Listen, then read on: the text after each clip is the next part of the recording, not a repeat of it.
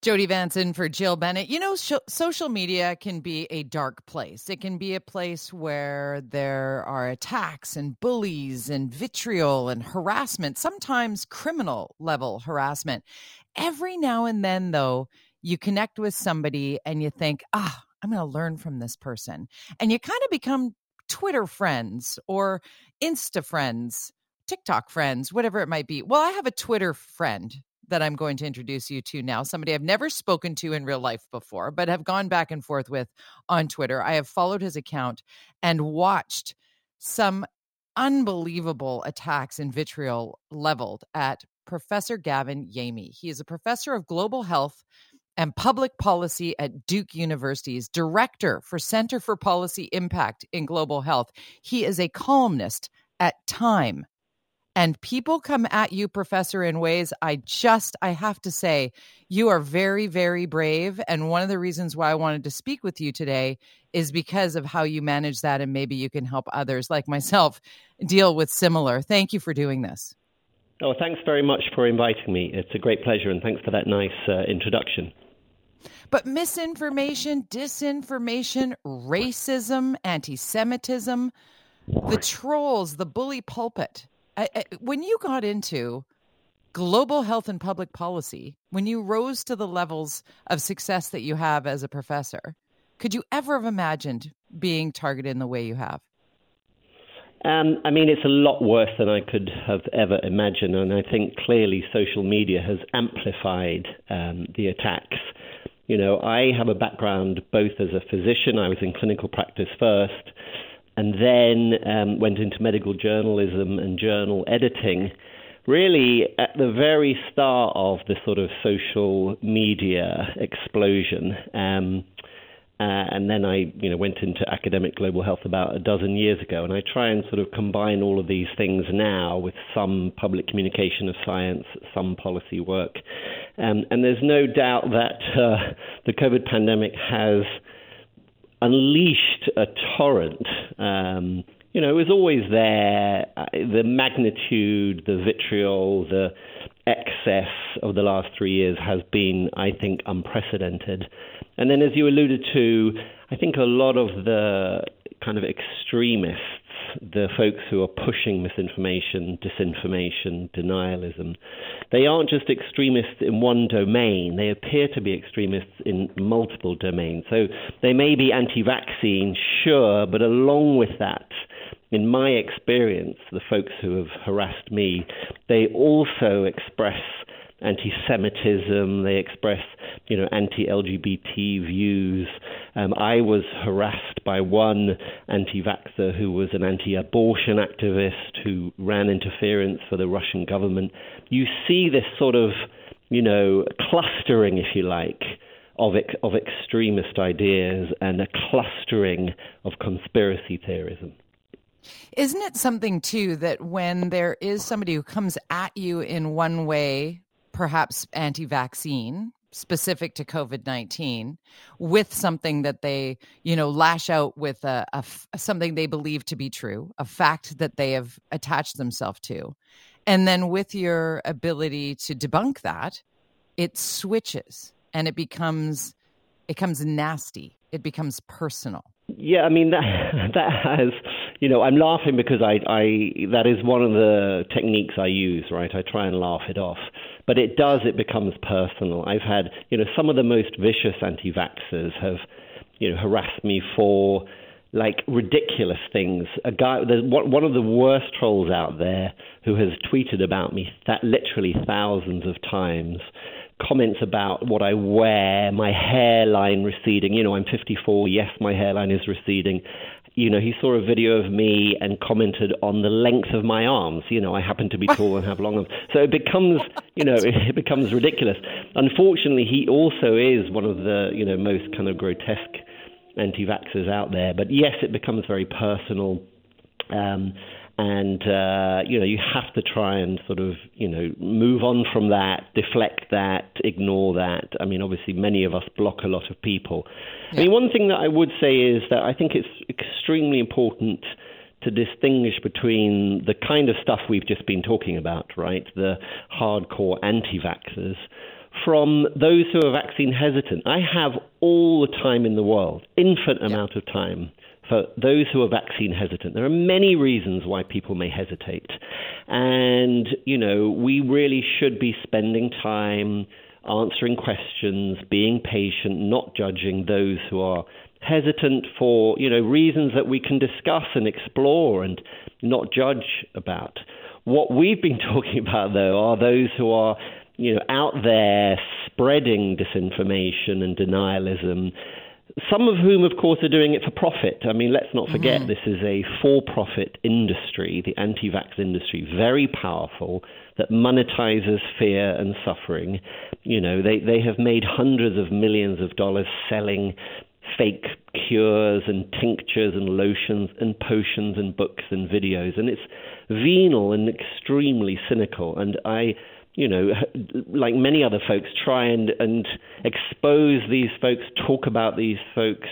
Sunlight is a disinfectant. Try and explain to people that those anti-vaxxers are absolutely not to be trusted. We are with Professor Gavin Yamey, Professor of Global Health and Public Policy, Duke University, Director of Center for Policy Impact in Global Health, also a columnist with Time. And Professor, what you were saying there about how the stoking of fears and the selling of anti-science is huge business.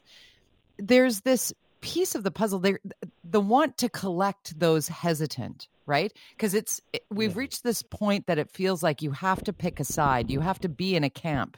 You're not allowed to say what you just said, which is I have infinite time for somebody who is vaccine hesitant or wants a bunch of questions answered before they move forward with whatever the science might represent for them.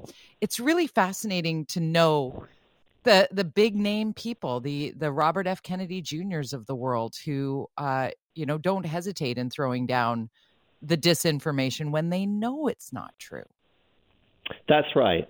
And they are doing this for power, for fame, for money. The New York Times did a superb feature on Joseph Merkler, one of the main disinformation merchants. And Merkler himself has said that his net worth is at least $100 million. And I think, folks don't always realize that the motivation for a lot of the so-called disinformation the dozen of the disinformation merchants who peddle the most anti-vax nonsense is financial.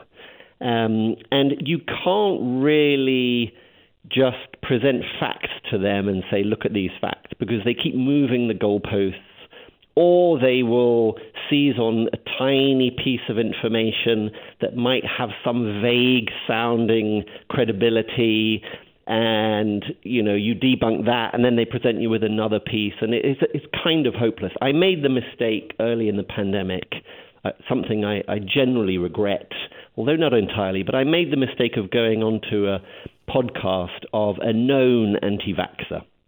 And, I was a bit naive, and I thought, well, he's got a huge following, and maybe I'll reach a couple of people with some decent, solid scientific evidence. And it soon became clear that it was a setup, it was a trap. He was not interested in hearing about data.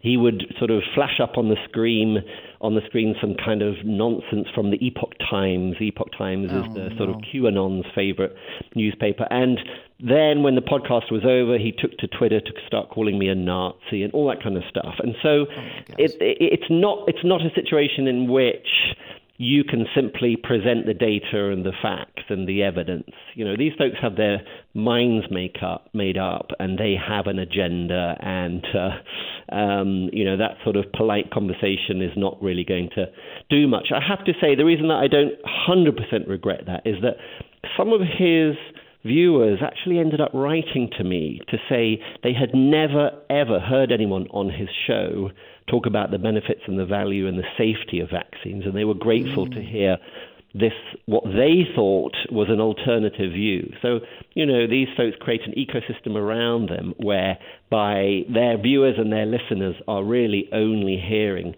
disinformation and misinformation. So, I So was you did pleased reach that a your few couple. people wrote to me. Yeah. I reached a couple. Even if I reached one, maybe it was worth it. Although, it was pretty unpleasant, the experience. Also continuing is our discussion with Professor Gavin Yamey. He's a professor of global health and public policy at Duke University and director at the Center for Policy Impact in Global Health. Also a Time columnist. He's a musician aficionado. I love your Twitter feed. I do enjoy your Twitter. And that you continue to keep such a positive attitude and rapport, even in the face of disinformation, anti-science, anti-vax, and really bully attacks. Personally, where do you think we go from here? Have we reached the rock bottom yet? And as you said, you've got somebody on your Twitter who has attacked you thousands of times. Is it time we get to a point where those types of attacks have swift and meaningful consequences to the people that would attack at you? Yeah, I mean, it's a great question. Look, I think a lot of the worst folks had been banned from Twitter. This guy had been banned. He was banned for wishing Tony Fauci a slow, painful death behind bars. With Elon Musk taking over, Musk let everybody back on. Folks like him, Naomi Klein had been... Naomi Wolf, I always forget. I always mix up the Naomis. It's Naomi Wolf, right? Naomi Wolf, yes. She had been... I love Naomi Klein. Naomi Wolf had been banned, and then, for just awful vaccine disinformation, she's back. I mean, a lot of the worst folks are now back on, on Twitter. Certainly, I think when it comes to protecting health workers and protecting health reporters and protecting all of us in public health who have been, attacked, harassed, targeted, we need to do more. Clearly, all of us have either been targeted or we know of folks who have been targeted with credible threats, credible death threats. A friend and colleague of mine received a handwritten note to her house after she had been promoting masks in the community. They had to get the police, put cameras everywhere. Another friend of mine got white powder sent to her office.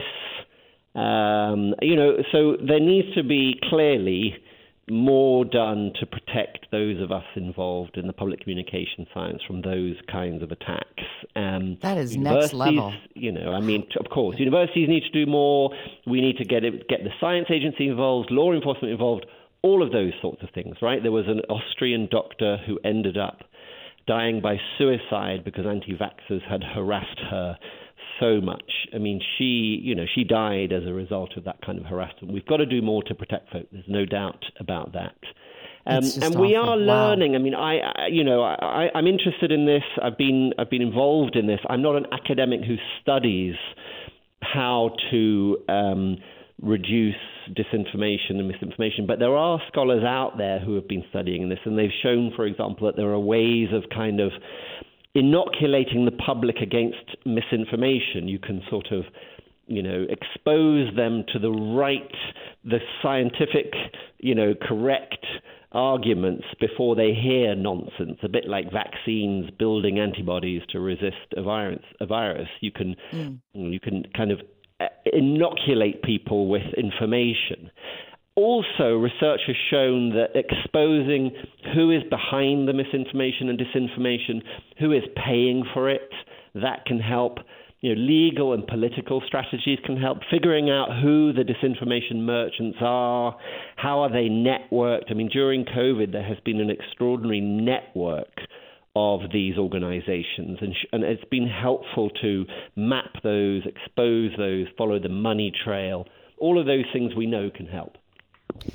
Honestly, I appreciate your time so very much. And following along on your Twitter, I should mention at @GYamey, YAMEY, Professor Gavin Yamey, MD, MPH. Thank you for your time. Thank you for standing up for and saying out loud the things that we all need to keep in mind. What you just said about people's homes being targeted and with white powders and the impacts that can take the life of awful. Somebody harassed. Awful. It's just awful. Just terrible. And I know we're running out of time, but I had one person coming after me through my work, and that was without a doubt the worst week of my life. because I thought that he was going to go after my kid, my wife. And then I thought, well, I caused this by speaking out against anti-vaxxers. If I'd been quiet, I wouldn't have been targeted. And that's a terrible way of thinking because, it's not my fault that there are 100%. People like that out in the world. So 100%. I couldn't agree with you more. And I know you and I have talked about this on our discussions on Twitter, and I've said here publicly, it is next Friday that the one who had harassed me will enter a guilty plea and get his sentence for doing exactly what you just explained. And I was, the pivot for me was when he mentioned my son. And if you're listening right now and you're angry, that's fine, but you do not come at the personal attacks like that. You got to look at yourself in the mirror on that. And Professor, I thank you for this conversation. Like it was with going on the podcast and maybe just reaching one person. Maybe there was somebody screaming at their radio 10 minutes ago who's now thinking about what they might do next to be better. I appreciate your time, sir. Thanks for having me.